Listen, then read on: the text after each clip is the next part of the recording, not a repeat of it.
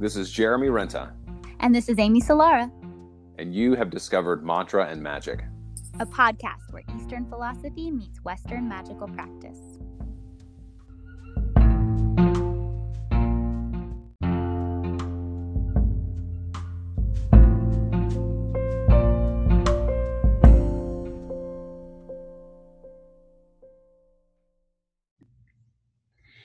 Hi.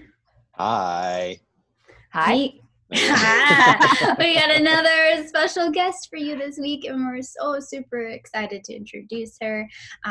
This is so strange for me because I've only ever been on the opposite side of the table from her, and she's always been the one interviewing me and always been the one who's introducing me to people, and now I feel so blessed to get to introduce her. We have the lovely Morgan Garza on our podcast today. Woo-hoo. She is a soulpreneur. I like that word.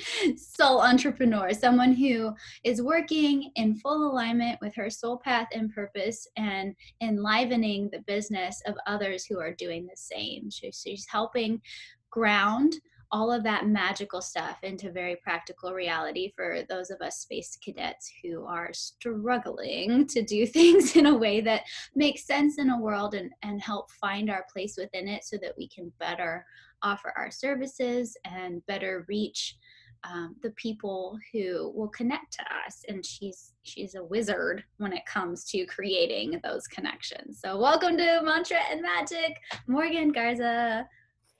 Hello. Thank you. It is fun to be on this side of the mic. I had so many podcast episodes where I was interviewing so many people, and now I'm like, oh, wait, what?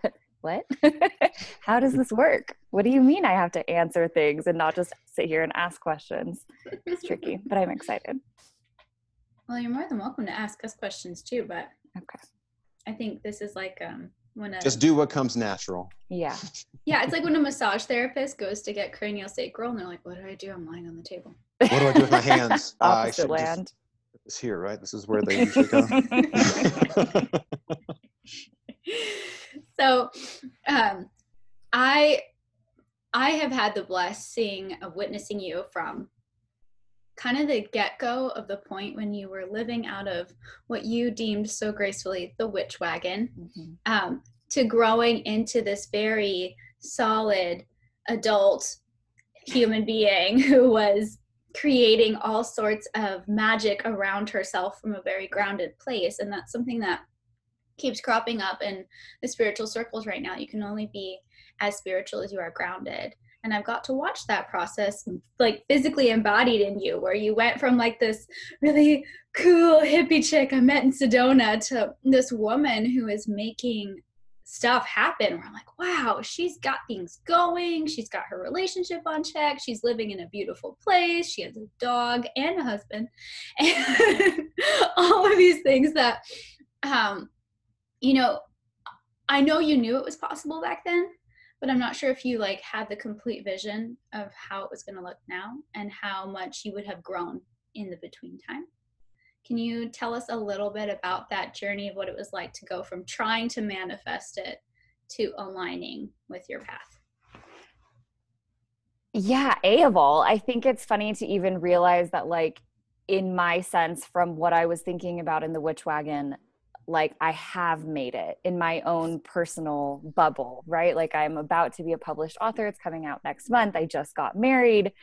We're talking about having babies, which I literally never wanted in my entire life. Like so anti. I have thriving like freelance situation after running and starting my own company. I don't think that I had all of this lined out like this, but taking a step away from it and realizing that everything that I was writing in my journals in those days is pretty wild. And it's something that I preach about a lot, like taking time to honor how far you've come and what you have, because that's really where the manifestation magic happens, when you're just happy with what you have, even if it's so far away from where you want to be. So I think it's cool to look back on it, but even thinking back in those days, like I was currently living my dream, living out of the witch wagon, starting a company, just really taking risks and just being ballsy about stuff. And it was kind of that, like, when you're 16 and you think you know everything and you own the world and you're like, I've got this, and you don't question anything and you're just like brazenly bold. I feel like that was those days. And now I'm like, I know more, I'm more cautious. I'm definitely more calculated about what I do. And it's like a deeper vibe than this just like sparks on the flyer, like flying out, like, sure, let's try it. Now I'm like, let's keep this thing roaring. I love that. Can you tell That's Jeremy definitely what the witch wagon was? Yeah. It was an RV outside of my former business partner's house that I moved into after leaving a job and a relationship in a city, all in Phoenix, and just left and lived in there for like almost 6 months. And just, it was one of the favorite parts of this whole journey for me. It was pretty magical. And like crazy shit happened in there too. It wasn't just like me being in my womb of healing from a relationship and like all of this other stuff. It was like tarot cards were like floating off the deck. I saw fairies in one of my crystals one night. My music just randomly turned on after a meditation, like deep in sleep, like shit went down, which was really, really cool. So it was a lot of like magic and nurture and beauty and like billowing smoke of sage out of the windows, and it's like rocking because I'm like ecstatic dancing in a space that's like this big. Yeah, it was pretty great. What was the impetus for you to kind of let that go by the wayside to move into the next stage in your life? Sedona literally kicked me out. So you're not allowed to live in vehicles that are outside of houses. You can only live in like RV parks. And so I got probably from a disgruntled neighbor who saw the lights on and the banner rocking in the middle of the night. Sedona works like that though. So it's very intense energy. There's so many vortexes, vortices. I don't know how you say it. And it's like, it's an energy that if you go and you stay there for a while, you get what you need. And then the city is like, okay, it's time for you to graduate. Because if you stay there too long, like the energy is so intense that it'll just, I think it will keep you in more of a whirlpool than like a wormhole, which I was going much more for the wormhole aspect of that. So yeah, I got a letter from the city. They kicked me out and I moved to Denver because my parents lived here. So I had a crash pad. Nice. So you just trust, you know, it's one of those things that you're like, at first I was crushed, but then I thought this is an opportunity and I have to take this, and this has been a beautiful time. And it was about to get really hot in Sedona and you don't want to be there in the summer living in an RV. So thank you, universe. So perfect. Is that when you met your husband? Yeah, I met him. So I moved to Denver in March. I met him at the end of July. Talk about divine timing. Mm-hmm. And I was dating myself very seriously at the time. And I had like nope written on my forehead. I was saying no to everyone. And I met him and I was just like, okay, sure. Yes. And I'm like, what am I doing? I don't want this. Like, I'm going to Bali. I'd already had a trip booked to Bali for like an undetermined amount of time, a one-way ticket. And I just couldn't stop saying yes. And so you just have to trust that kind of stuff that comes to you and feels really good. And even though it's not exactly what you had on your vision board, you're like, I can make room for that. I'm glad I did. Yeah, you're definitely speaking to polarities just by saying, being ungrounded gives you the chance to be grounded. And I think the same thing with saying no gives you a chance to say yes to things that do feel a lot better. And I think we all kind of go through, I keep saying this where I'm wanting to stick more with my own story. I feel that I have put myself into so many situations where I'm just trying to kind of go with the flow and be like, not turn up any tables and mess anybody up and just kind of be the peacekeeper. And it has felt very strongly in the past couple of months, especially, that saying no is a good thing, to really and to be uncomfortable for a little while so that when you see something that does work, or when you have that epiphany that makes you realize what it is that you want to do, you can just go for it. You don't have any ties, or if you do have ties, you can just cut them completely clean and then make those steps without really fear, which is hard to say too, because it's like you have to kind of go into that shadow. You have, like you said, dating yourself, spending time and getting to know yourself can also be a little terrifying. Like just what you're saying about Sedona really resonates with, I'm sure, with Amy as well, with the time that I spent in Joshua Tree, where it was 2 years. And then I got the same message where it was like, all right, it's time for you to head on and do some bigger things. Yeah, I feel like yours was drawn out because you kept going back to LA, which is just like a cesspool. And so you had to keep like getting flushed out Catapulting. with the vortexes. Well, it's also the cap rising is like, no, this is what I'm supposed to be doing. I have to stick with this plan and just keep on going with it. The lesson is not learned unless it's really hard. Oh God, the R word.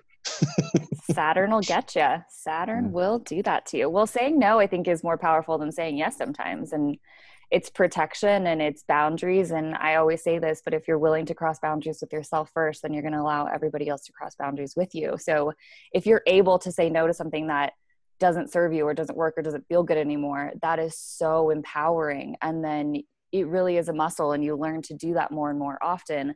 And eventually you're just saying no with no regard. And I mean, regard, but like, you're not explaining yourself. You're not like, no, sorry, I can't because X, Y, and Z. You're just owning it, moving on. And then the door opens and you're like, oh, and that's why I said no to this, because this is right here. Right.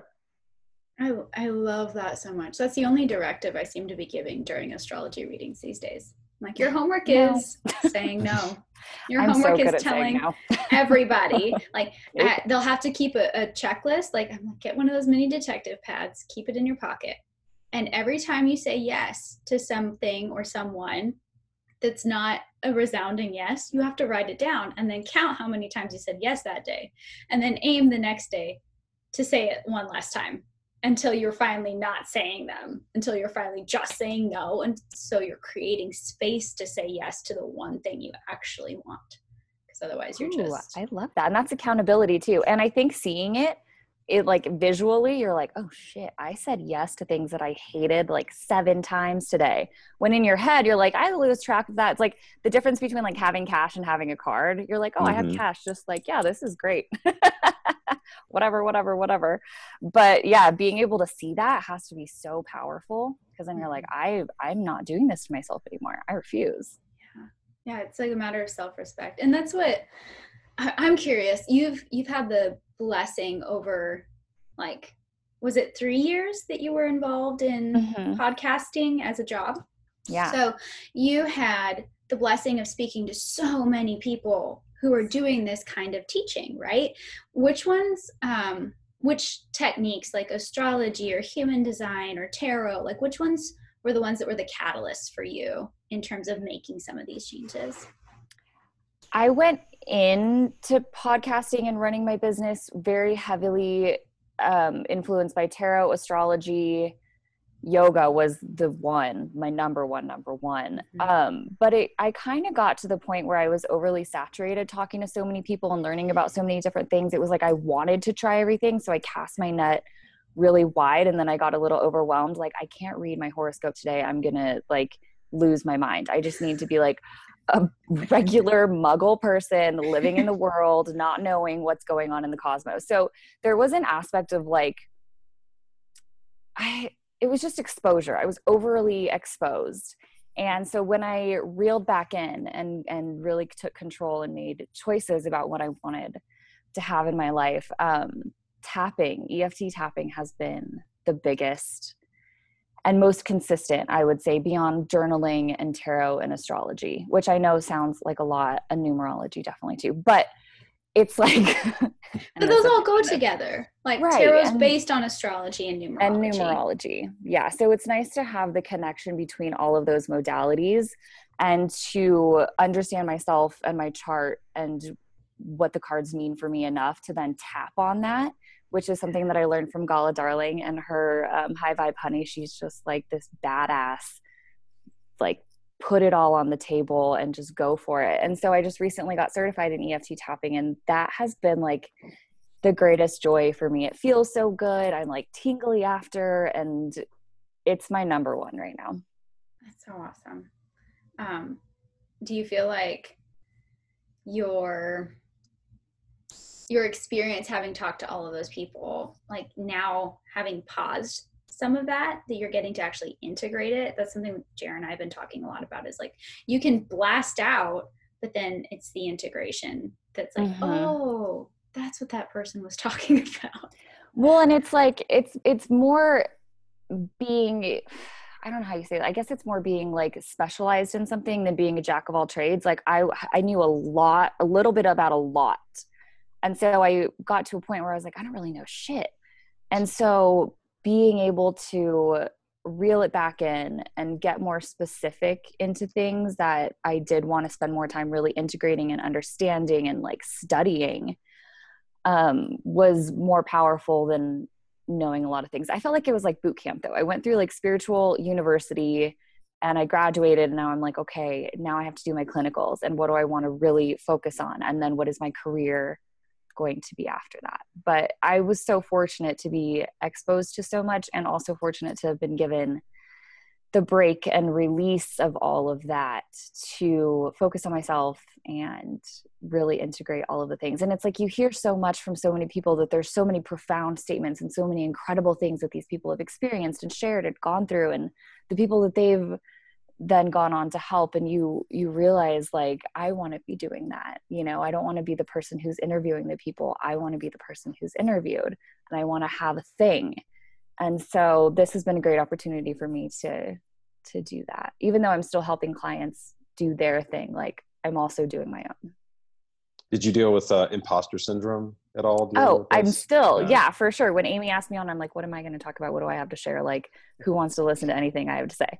Truly, like, it's so hard to own what you know, and to know that people need it, and that you need to share it, and that there's this exchange that's happening. And as long as you're working within the boundaries of integrity and ethics and authenticity, it's scary, but you still have something to share. And I think still working through that imposter syndrome, I convince myself more and more every day, every client I work with who's like, you are a badass, like, you just killed that. And I'm like, thank you. Okay, thanks. Yeah, that's fine. Where I should be like, yeah, of course I did. Like, duh. That's why you called me. Right. Yeah. And that's why you paid me what you did. And so, yeah, it's something I'm working on. I mean, so I think it's a process. What would like your biggest piece of advice be for someone who's just starting offering any of these things, whether it's EFT or tarot readings or astrology readings, or moving into this space of turning what they love spiritually into actually business? Practice, because you want to be a practitioner, right? So you have to really practice what it is that you want to do. And even if that's giving free sessions, like right now I'm giving, like, I don't know, I have 10 free sessions going on for EFT in August, just so I can get practice, because I've been doing this on myself for 2 years and like canes every once in a while. But I want to be working with people to the point that, like, I'm a practitioner of this and I can stand behind that and be like, yes, I have the experience, I have the hours, I have the gumption, you know, and all of these things go together. And it's just, I think it's just practice, and not being afraid to fail, and not being so bold in practicing that you're going to harm people, or that you're giving advice that you're really not qualified to give. And like, there's a balance, you know, but I think just starting and raising your rates and getting more confident and going through all of that as you go. But in the beginning, you've got to just start somewhere, and that's okay. And even if you are wanting to start an online course, or you're doing a webinar, or like some little thing, like, if 3 people show up, that's great. Maybe 10 will show up the next time. And like, I think so many people get embarrassed, ashamed, and they just feel like nobody wanted that. Only 3 people showed up and I put all this work into it. And it's like, well, that's a start. That's 3 people. And who knows what that impact is going to make on those 3 people, and who they're going to tell, and how that ripple effect goes through. So like, 3 people could really be a lot more very easily, and you just can't give up. Yeah, I think that you're definitely speaking to the power of ego, because you do, like, your rate will naturally kind of come to what it needs to be, right? It's like, if you start charging $300 an hour and you've only been doing it for 3 months, then you're not going to feel great about charging that amount. And, you know, for me, I mean, for anybody who's doing any type of offering that way, there's something that calls us to do it in the first place, right? Like, if we're, as a healer, that is the vibe that I have always kind of felt in my life. And, you know, again, standing in the strength to if I hadn't had a license as a massage therapist, being like, do you want to come over for massage? You know, none of these people I don't think would be as kind of down for it. But so licensure definitely helps with that. Having the practice, I think, also definitely helps with that. But also realizing that you want to do it. You know, as a musician, I don't think most musicians go into it because they want to be a name or a person on stage. They do it because they have a talent and it's something that they want to share. And then, if you're doing coffee shops, then you start out with a couple of people in the crowd and then it slowly starts to build. You have to be connected to your audience a bit, but not give over everything to them. It's like asking people what it is that you think you should do or what they think you should do. That's very disempowering. And it's also it loses track of what it is that you're doing in the first place. The whole idea of selling out, I'm doing this because somebody else thinks this is a way to make good money. Right. Yeah. And that's codependency too. And a lot of people forget that. And lack of confidence. Yeah, right. If you have to ask everyone else's opinion, then it's probably not what you should be doing.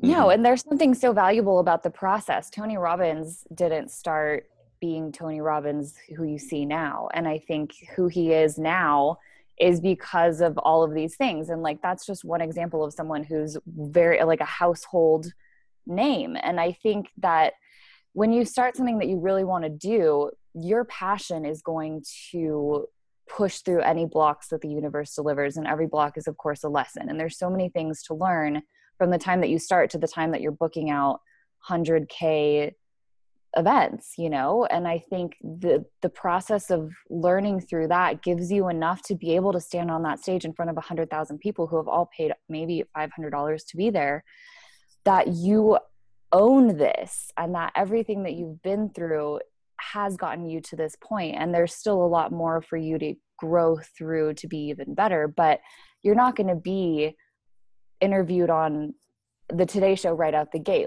It's just, there's power in the process too. Mm-hmm. With people who are getting going, I've had a lot of friends who are into the idea of, I just graduated with my life coaching certification and I like to read tarot cards, and now I should be charging $200 a session for my clients. And they've made their own websites and they've made their own Facebook pages and they've tried to get a following. And I've watched them kind of fall into these patterns of, I just don't know how to engage with people. And they go from either everything's free to everything's expensive, or they only stay in the sliding scale category. They have no idea how to invest in themselves with business coaches, or if they try to, they just do B school. What are your thoughts on that? On what exactly? For people who really are in that stage of, I just can't seem to get more than 2 or 3 people interested no matter what I do. And now maybe I just shouldn't do it and I should go back to working in corporate or whatever. I would say it's probably a limiting belief or alignment situation at the root. I think if you're confused about not only how to get clients, but how to charge and standing behind your worth, or overpricing what you're doing, even though you're just starting out. I mean, there's a sweet spot, you can't just start charging $1,500 for a session right out the gate. And again, there's power in the process, but I think having confidence that what you're doing is needed and that people want to pay for it, and that even though the market is incredibly saturated, there's somebody for everybody. And the way in which you deliver what it is that you're delivering and how you operate sets you apart from everybody because it's you. And you can talk on the same subject as 10 other people in the industry, but because it's coming from you through your experience and through your lens of the world, it's going to be inherently different. So I think just getting over everybody's doing it is going to be a huge step. And again, you have to have enough of a portfolio to charge a lot for a session. So it just takes time. And maybe this isn't your full-time gig. Maybe you have other side hustles or there's other ways that you're bringing in money, but the discouragement is really damaging, and it can easily keep you away from your dreams that you are fully qualified for, just a little green in. And everybody has to start somewhere, I think just having the confidence of being owning it, this is what I do and you're welcome. That's something that I remember when I met you, I was like, what are you doing? And you're like, well, we've got this thing and we're starting this thing and here are these t-shirts. And it was like, My God, the Miskel as fuck t-shirt. yeah, they were the best t-shirts. And I was just thinking, like, she's so full of energy. I really hope this succeeds. Like, I really hope this goes. And then I was like, there's no way it can't, because there's so much that this needs to be out there, because it wasn't limited to just yoga. It wasn't limited to just astrology. It wasn't limited to just magic or the mystic path. It had this broad thing. Like and the community that comes out of it was probably one of the greatest aspects. If someone's trying to like build community that way, what was like the highs and lows of having to navigate the facilitator position of that? Like, did you have people who were arguing and being weird, and did you have to like ever say like, maybe this isn't the space for that? Because that's what I'm always afraid of. When I start to navigate those spaces, I really get scared of the confrontation of this isn't the place for this, because it's happened to me before on a Facebook forum where someone was just like posting nonsense, and I was like, this doesn't need to be here. And it backfired in my face, where she was like, you're being mean. And so I don't know, does it take like a certain type of personality almost, or do you feel like it's just boundaries? Definitely boundaries. I had hardcore boundaries going into the Cosmic Collective, the membership community that I created. And it served me really well, because and it's funny, like, I didn't have a lot of people who were coming in like trash talking it or being like, what is this crap? Or I've heard this and blah, blah, blah. And I think there's something about the magnetism of what you put out there and the way that you handle it yourself and what you invite in. Like, you're not going to get riffraff if you're energetically solid and if you're intentional in what you're doing and you're being authentic. Because I feel like that's a boundary that people like don't have to be told. They can feel that this is a space that isn't tolerated. Yeah. And that they're drawn. And I mean, it was a paying community, so they're paying money for this. So it's not like they're going to come into a community that it's a little bit more of a barrier to that riffraff than a free Facebook community or anything like that. But creating the community that really thrived just came from delivering value, always coming from authenticity, and having very strong like integrity boundaries within myself and within the community. That the way that you communicate with other people on the forum or in the public light, or like even talking about promoting it on the podcast, it sets itself up to be a self-fulfilling prophecy kind of, in a weird way. And especially if people are paying, I mean, it's a whole different thing than a mixed bag of a free community, which is still super important and very helpful. And like, I think it's just, people are people, and some people just want to be mad, and some people want to just talk crazy. But for me, it wasn't that they were like trash talking or anything. It's that all they did was advertise themselves. Oh yeah, no, that's not okay. And they did it like every week at least. Oh no. And I was like, I get that you're having events and our live, because it was women's circle. So it was like a monthly women's circle. And we had the Facebook forum there so people could continue the conversation. That was the intention that was set. You can continue the conversation of what was brought up each month.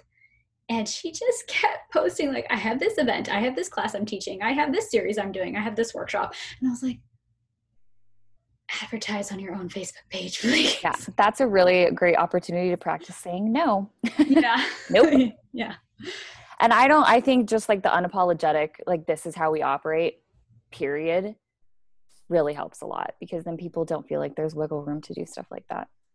But community is so important, and it's so beautiful when you create something that really just like pulses with its own beautiful energy, and there's this nectar flowing through that everybody seems to be drinking, and not like it's a cult drinking the Kool-Aid, but like everyone's on the same vibe, and it's just this beautiful like juice. It's a cult drinking cacao. Yeah, it's fine. The little CBD in there. Yeah. With the Can you THC, so it's activated. Yeah. Well, yeah, Yes, please. you want to feel it too. Yeah. Can you speak to maybe working, and not specifics, but working with clients who aren't kind of like finding this for the first time or looking for direction in their life, where they're not trying to get into the like the self-promoting mindset, like people who maybe are a banker or something else, where they're trying to find some type of spiritual path that is also going to help them to kind of live a more fulfilled life in the career path that they've already chosen? Yeah, you can infuse spirituality into anything you're doing, whether you're at a corporate bank or sitting on your floor in your living room podcasting. I think the way that you can bring spirituality into jobs that aren't inherently spiritual is the way you communicate with coworkers, the way you operate from integrity and stand up for what is right in a meeting or for yourself or for something that you believe in, or if you see something, say something. And I mean, you can secretly pull cards before you go into a meeting or have a client call or do tapping if you're feeling really stressed. Or I'm also getting certified in heart math meditation, which is just like feeling the vibration and the energy of your heart, like doing that for 3 minutes before you go into something. There's a lot of ways that you can plan and schedule and do things around the moon too. And if you have control of your schedule, or if you have control of at least the meetings and clients and stuff that you see, you can see people on Wednesdays because it's Mercury day and it's a great communication day, and plan like business meetings on Thursdays because it's luck and fortune with Jupiter. I mean, there's a lot of witchy things that you can do that are super, super silent that nobody ever has to know about, that will help you not only infuse spirituality into your regular job, but also help you feel like you don't have two lives and you're not like going to work and being one person and coming home and pulling cards and lighting incense and making tea and like, you know, reading your natal chart. It doesn't have to be either or. I definitely believe it can be both and. Right. Yeah, there's definitely an aspect of proselytizing that comes along with spiritual awakening, where you're kind of like, oh my gosh, did you guys know that you could do this? Yeah. As opposed to just being like, yeah, that was a great meeting. I'm really glad that we accomplished a lot. Yeah. Crack your nut, go to your desk and do your thing. Quick essential oil spray. Have obsidian in your pocket. I mean, there's a lot of ways that you can still operate in America and be a witch. Nice. With because I know you've done it, like you have bridged that gap of copywriting and ghostwriting and doing all this stuff that is very run-of-the-mill kind of Taurus practical job, and then you've got this Aquarius rising over here who's like, but I can't do it like a normal person. No.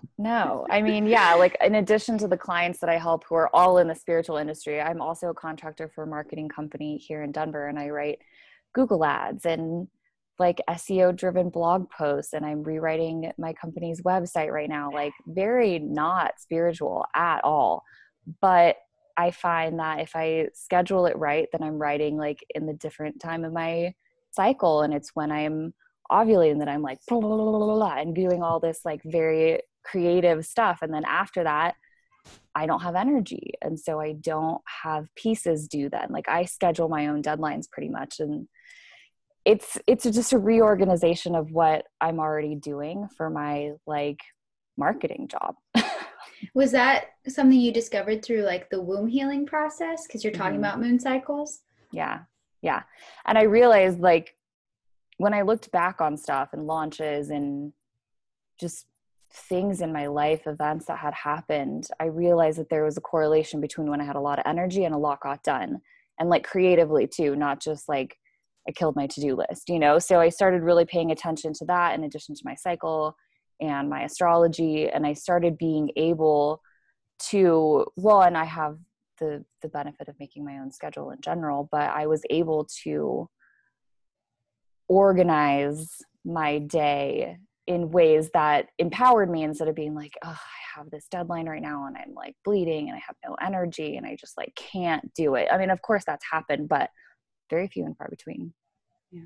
And that's like a level of consciousness and awareness that a lot of people don't realize is available. And it's I'm so so glad easy. you're bringing it up. Yeah. Because especially if you're tracking your cycle already, if you want to get pregnant or you don't, like either way, hopefully you know what's up anyways. And just like the simple things that you can do to empower that time instead of make yourself feel bad for not doing things is really good. What if you're a dude and you have no cycle? You do have cycles, my friend. Follow the moon. Oh, you can tell. Follow the moon. Yeah, dudes have cycles for sure. And even if you don't identify as a woman and you're not connected to your womb, but you have one, there's still ways that you can empower yourself and not feel like you're disassociating from not associating with that. Yeah. I feel like with guys, it's a 72-hour process for them to regenerate, right? If they've had the release. And that's like everybody who's done Tantra knows that. And if you haven't done Tantra, then you should read about it.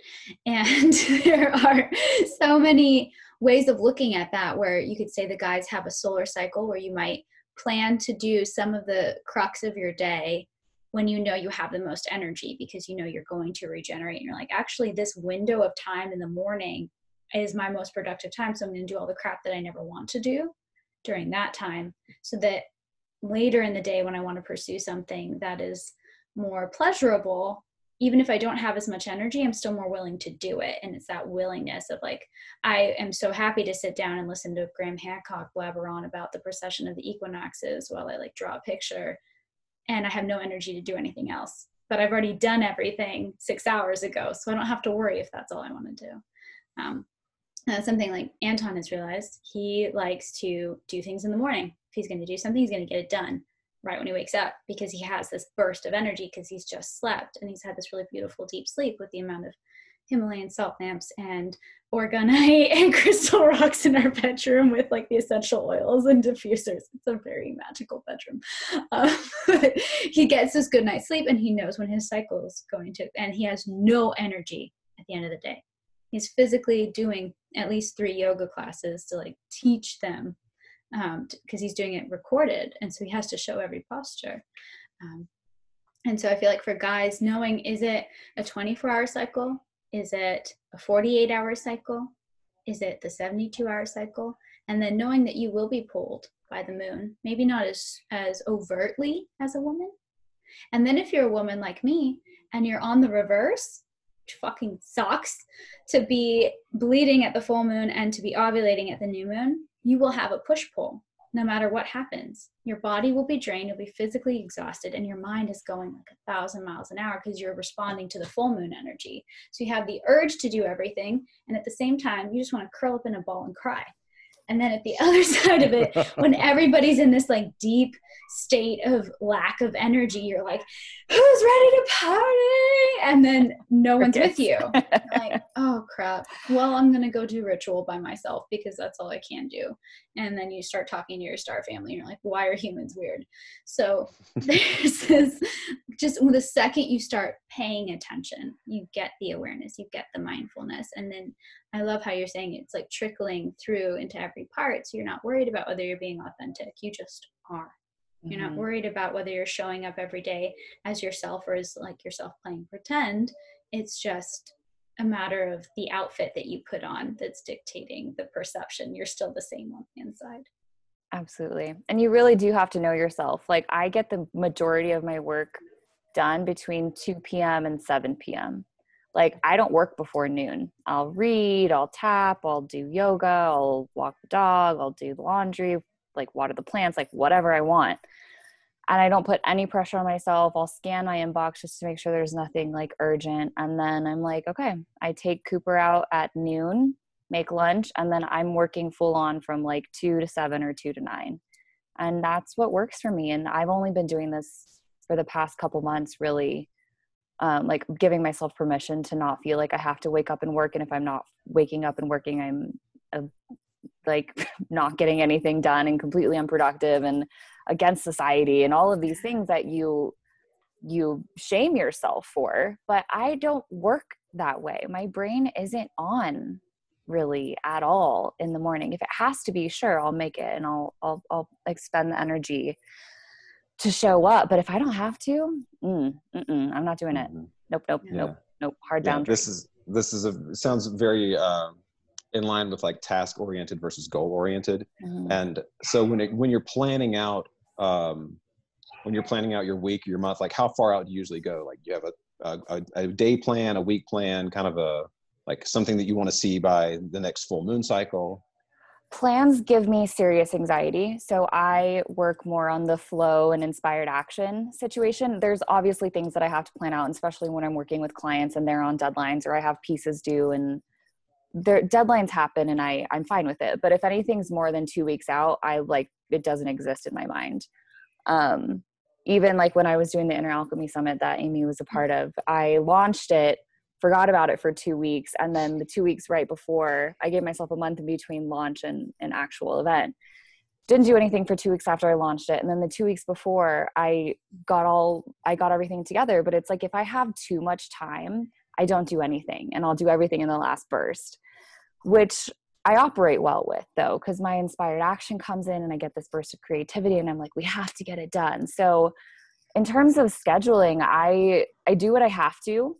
And then in between that, I really just flow with it. And I love taking inspired action. Like if you just have an idea, like jump on, record it, write it, do it, flow with it. Even if it just takes an hour, that could be something that you could turn into something huge, or it could be the beginning of something really big because you're just like absolutely in it and you're not questioning and it wasn't scheduled and it's happening in real time and you're flowing on that wave and then you're a master. Like, it's just that easy. Jeremy responds really well to that. Oh man, we talked so much, he and I, about the art of procrastination and how it can be so good at it. Yeah, we just nailed it, right? We get this like rush and thrill that comes with the fact that we know something has to happen the next day. And I was like, I don't want to be on that roller coaster anymore. That doesn't work for me. And it's because I'm a double earth with air and I need more of the structure and more of the planning. And the more that I sit down and look at something, I realize the 2-week window is a sweet spot. Like as I'm setting my calendar for available readings, I don't really go beyond the next month. Everything else is shut down. And I had someone, I didn't know that Calendly had this because there's like a point where it shuts off the months after that, right? Like you can only schedule a certain amount ahead. But I had deleted July and August and didn't think about September. And someone went into September and they booked and I like had a panic attack. It's like, that's too far. That's too far. You don't know what you're going to be doing. You don't know how you're going to be feeling. You don't know what's going to be going on in your world. Like, yeah. So I like literally took down everything in August and everything in September. And now I'm like keeping an active eye on it the second that it pops up. And I tried to put new settings around it so it couldn't do more than 30 days out. Just so many things because even though I do like the planning and I do like the structure, and Anton and I every morning are like, what's on the calendar? You have to operate within some sort of structure. I mean, you have to, or else you're just going to be formalist and you're going to have like, who knows, you're not going to get anything done. No, but and like this happened with Deborah's level 3, where they gave us our practice client that we do live. Like Deborah can just pop in and listen. You're like, oh. Like she's like literally just listening to give this reading to this person and just giving feedback immediately. Holy cow. Just mild anxiety and imposter syndrome. They gave it to us 3 weeks ahead of time and I didn't look at it for the first week. And then 2 weeks out, I looked at it and I did one through and then I didn't look at it again until 2 days before. And I completely redid it. And then I compared the two and I was like, I've learned since then. There's a reason I didn't do it back then. I've now got more tools. I've now got more experience. I've now got more confidence because I've done 20 readings since the first time I wrote down all the notes on this chart. And so I love that that's the window you've set, because I feel like with everything that's going on in the world right now, how can we look past 2 weeks? Like you really can't. Like 10 years from now feels like just a whole other lifetime. It's like we're going to hit Shambhala by that point, or else the world's going to implode and we're all going to find out it really was hollow. Here's hoping. And flat. and flat. So it was flat and hollow and not all at the same time. We know nothing. We know nothing. We're all living in holograms. That's just what it is. Mm-hmm. This is true. Did you ever have anybody that you had a conversation with where like you were interviewing them for their business stuff and you're like, I don't know if I can help you. Like you're so far out there that it's... Fortunately, no, not yet. No, I haven't. Everybody's been such an all-star and they're just ready to get it rolling. And it's funny that we're talking about this. Today is my sister's birthday. I don't know when this is going to air, but this is July 26th. And she is a personal trainer in Manhattan. Her and her wife own a gym. They have 2 little kids and COVID hits and they lose the gym. They have to sell all the equipment. They have to move likely out of their New York apartment into their country house in Connecticut. And thank goodness they have that. But I'm like, you have to get online. You have to go online. So I wrote her this whole business plan today. And it's like, she has so much potential. She's a Leo. She's hot. Like she's a personal trainer. She's a lesbian with a hot wife and 2 great kids. Like she has so much going for her. And I wrote all of this out and I'm like, this is all I can do. Like it's up to you now. So I think there's a level of balance between, in working with clients at least, that you can only do so much and then the rest has to be free will and they have to want to do it. Like this is a winning strategy right here.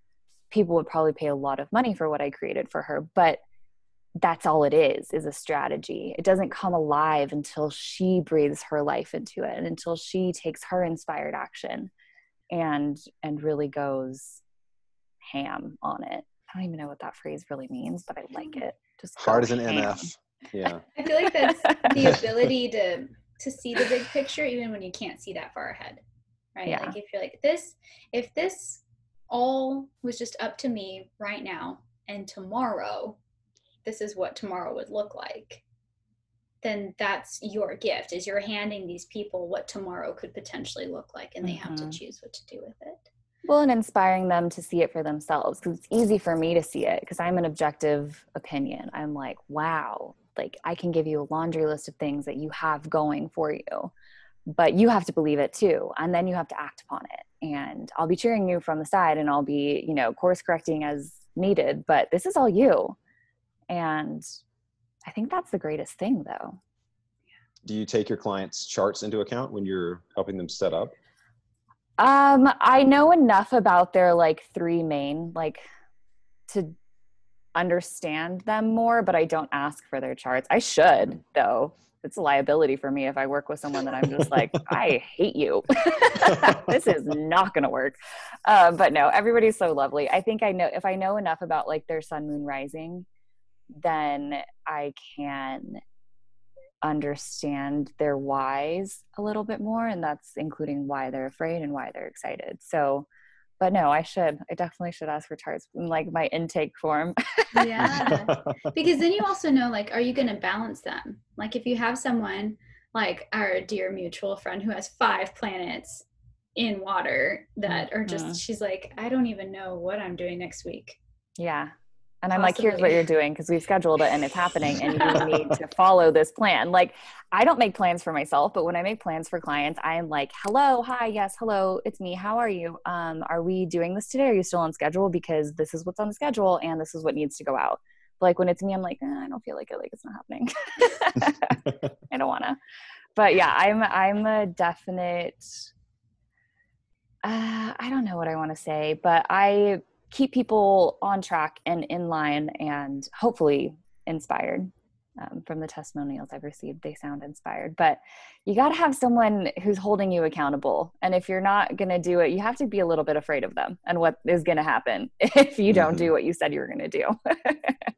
It all comes back to what you're saying before about trust. You're trusting the process, you're trusting the person that you're working with, you're trusting the product that you are providing or that you are teaching.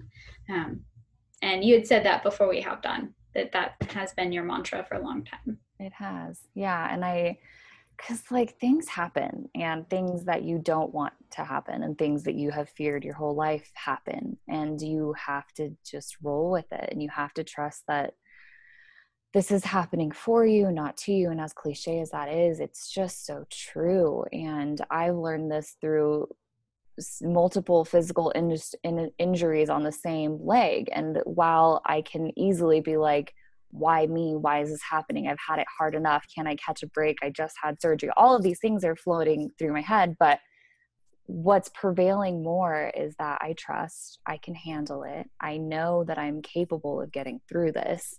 And I know that I wouldn't be given anything that I couldn't get through. So even though it sucks and it's hard, and sometimes I'm just like, I want to give up and throw in the towel and like, see you in the next life, I'm out. I trust. I do. I have immense trust. Yeah, responsibility. Something I feel like you kind of have to put on your clients sometimes as well. It's not like a guilt thing. I've had a lot of recurring clients that come in and I'm like, so do you practice yoga, or have you been practicing yoga? No. And I really should. And it's like, well, I'm not your dentist. I'm just, that this is something that's going to make you feel better. I'm not trying to make you feel guilty about it, but it's like, it's one of the standard questions that you're going to ask. Have you been doing any breath exercises? Do you take time for yourself? What's your self-care routine? Yeah. So, I'm not going to should all over you, but I mean, I'm definitely going to give you a list of things that need to happen by the next time we talk. Right. I feel like this is why people don't talk to me.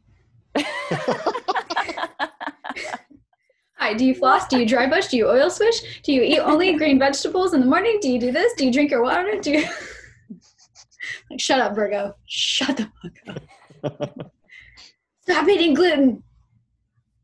Yes. Yeah. Also, side stretches. Yeah. Yep. Also, yeah. Are you stretching your psoas? If you're a woman, are you not exercising while you're bleeding? Yes. Are you not doing handstands? Like, don't press do it up handstands? because you can't. Stop it. Sit down. Yeah. We don't know how to rest, or we don't know how to do. Like, I feel like people are in one boat or the other. They're like, oh, I'll do it tomorrow, or I'll get to that later. Or they're like, I can't stop, won't stop. And then they hate each other. Like, you never do anything. You never stop working. And it's the polarities. And I feel like your description of your workday is the perfect balance of that. It took me a long time to give myself permission to do that, though. It really did. And even now, sometimes it'll be noon and I'm like, shit, I haven't even looked at my computer. Like, maybe I should open that before I go on an hour walk with my dog and then eat lunch, but then I'm like, I'm in control of everything that's happening in my life. I know in my like brain scan of my situation and my clients and my deadlines and everything, like I know what's going on. And unless something pops up and someone has like an emergency, which like I can't even imagine what that would be, like my site's down or whatever, I just let myself do whatever I want to do. And I've never made more money, and I've never been happier, and I've never gone to sleep easier. I've never had better sex. I've never had a better appetite. Or longer hair. Look at that beautiful mane. You. Oh my gosh. Thank you. I'm still taking those vitamins that I sent you that photo of. But it's like, once you get in flow with yourself and you give yourself permission to do all the things that make you feel good and you don't feel bad about that, then feeling good becomes your highest priority, because you're only going to do things that are in alignment with that. And you're going to say no to things that aren't, like all of the meetings before 10 a.m. Like, nope. If I can get away with it and I'm not working with someone in like Europe or something where it's a necessity, then I just don't do it. And I don't say that I'm booked, and I don't apologize. I'm like, these are my available hours. Yeah. So I think it's advocating for yourself first and foremost, and just not making yourself feel bad. Like, there's so many things in this world that make us feel bad. And if you're adding to the list by just being yourself and feeling bad about that, like you gotta cut it out. That's a way to make real quick work of like self-hatred. Truth said from a Taurus. Like, ruled by luxuriate Venus and values and like feeling good. If it doesn't make you feel good, like, and this is always I had someone the other day where I was telling them the no thing. She's like, but where does that line stop? Like, I don't want to do the paperwork. I was like, you have a business, honey. That's not a negotiable one. That's like you want to say no because you don't want to do it, rather than you want to say no because it isn't in alignment with you. You've chosen to be an entrepreneur. You've chosen to be a small business owner. you need to do your accounting books or you need to pay an accountant. It's like, it's one of you the have two two options here. So, but the rest of it, like how she schedules it, she can do like that advice of, it feels good to take care of myself first, to put on my oxygen mask first before I do the rest of the work, because then I have the energy. Or if it's like the other way around, where you're the type of person who's got the rhythm where, you know, you've got 3-hour window in the morning between breakfast and lunch where you can just hammer it out, and then the rest of the day you play. Yeah. How Work freeing that with feels. your flow, work with your vibe. And especially in the summer right now where it's light until late, like if I'm working until 9, I'm like not bothered. I'm so unbothered by that because I've gotten so much done, and I had such a beautiful, like slow, luxurious morning that I'm like, I'm fine working till 9 p.m. Even And if I I'm think wearing a fabric that doesn't feel good, I'm like, nope. get this lycra off me. I think it's okay to also acknowledge that might change. Like during the summertime, I like to sleep in, and during the winter, I get up early. Like I pop up at 4:30 or 5 o'clock and do my meditation. I might go back to sleep for a couple of hours, but like being okay to be flexible with your own schedule, I think is also incredibly important.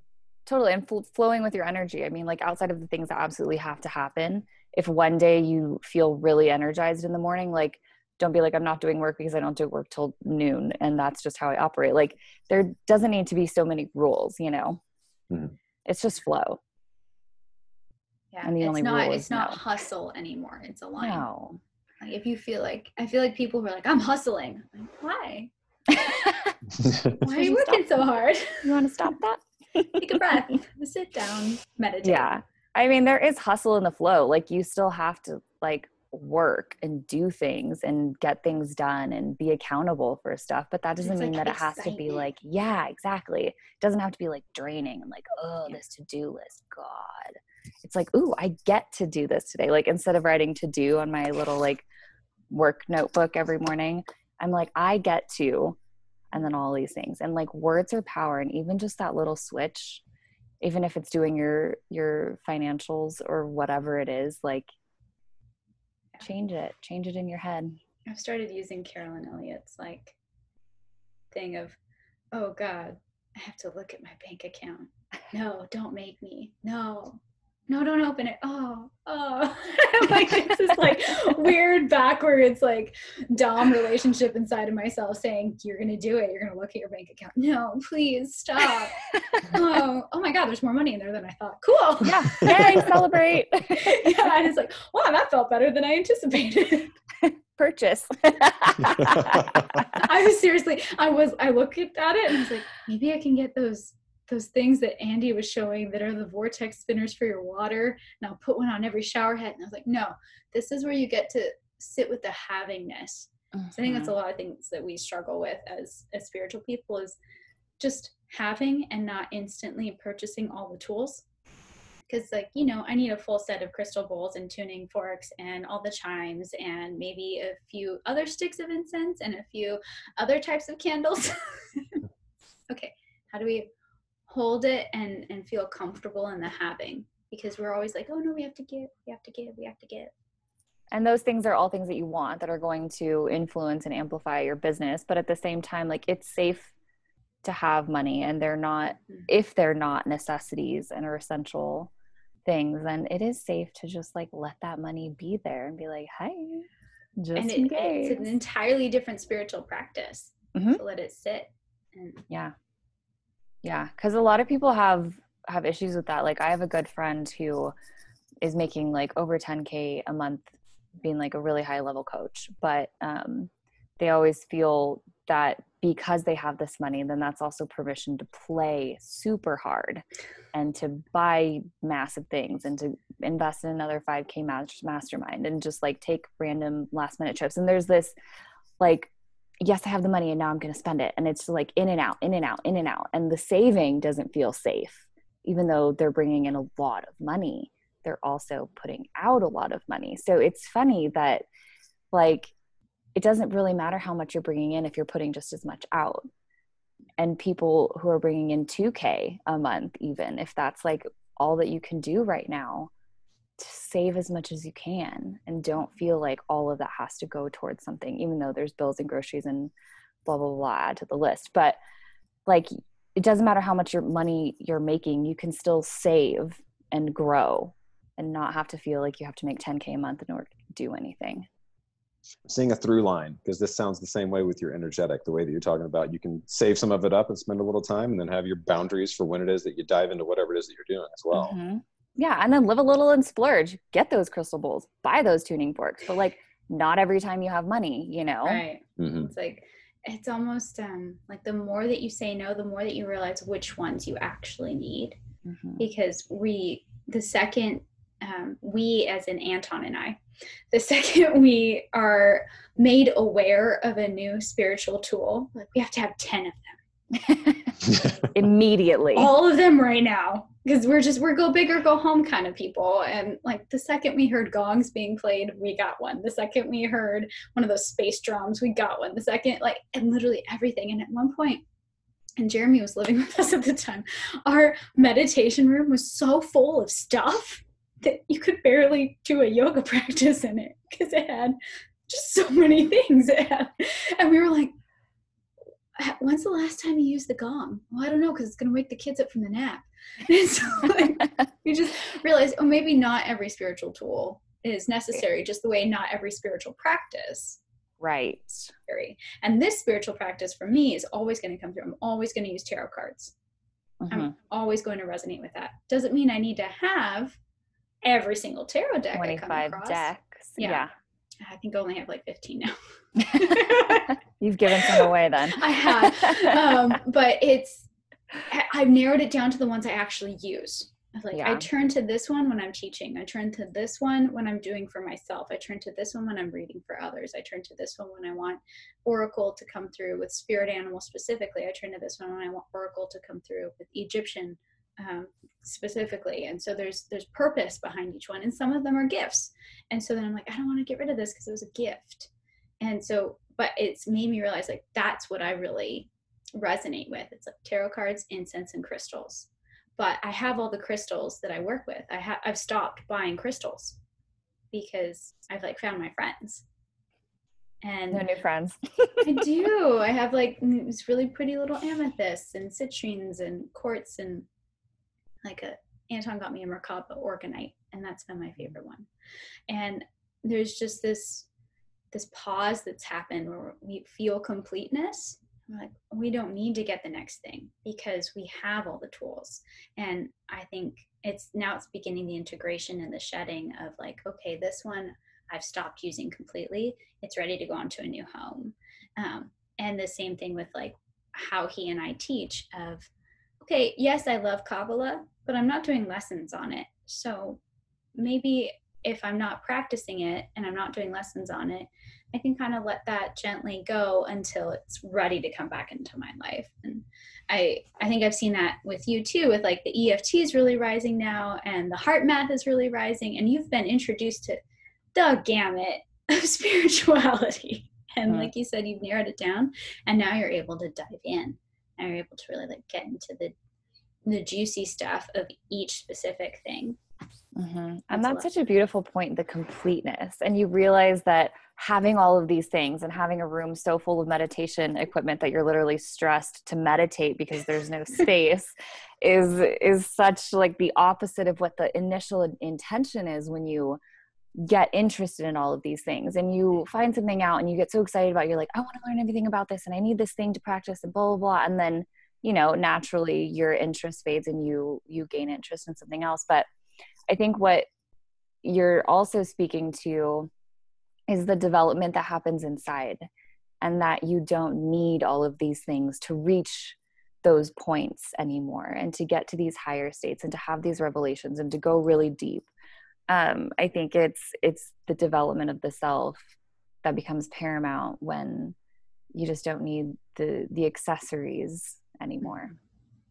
Getting past the dilettante stage too. It's just like, this is what I saw somebody else using. Okay, well, you don't necessarily need that to connect to spirit. It's free, to be completely honest. These things are 100%. Helpful. Yeah. That's what they are. They're tools. They're just there to help. Like it's like if you're, who was it? Oh, it's Carlos Castaneda. Like his very first book, he was talking to Don Juan. and he was trying to get him to talk about the tools that a shaman uses. And Don Juan turned to him and he's like, that's for the newbies. He didn't say it that way, but he was basically like, everybody who's a new practitioner who's super excited, they find all these things, they use all this stuff, they have all these spirit allies, and they don't realize like what the most important one is. And he was trying to like get the point home of it's you. It's you, yeah. It's your own power. Yeah. And you're just, you're playing pretend until you realize that's what it is. And you're playing pretend until you find your way back home. Life takes us away from ourselves through trauma and experience and conditioning and all of these things.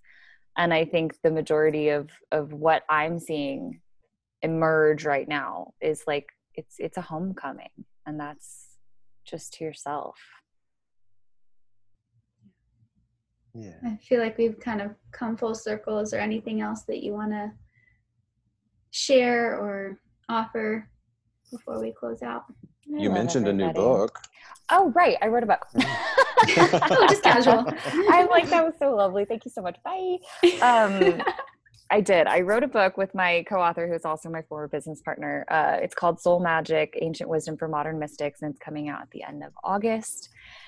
And it's basically a field guide for the modern mystic while maintaining and understanding the reverence for these ancient practices that have been around for over 5,000 years, and how to use them and how to still maintain the reverence of them. And so you're not just picking up whatever is popular on Instagram. You're deeply understanding this. And in the intro, we say, there's a lot of things here. And so it's basically like what was learned on the podcast. There's a lot of things here. You're going to be hit with a lot, but take what resonates, leave the rest. And if that no longer resonates after a while, also leave that and come back and see what feels good. So it's a permission slip to explore your inner and outer worlds, really.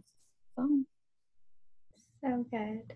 I saw your old sticker today on one of my water bottles, because we're like, you have that. And I was just like, that's really what it is. It was exploring new pathways in order to just find our way back home.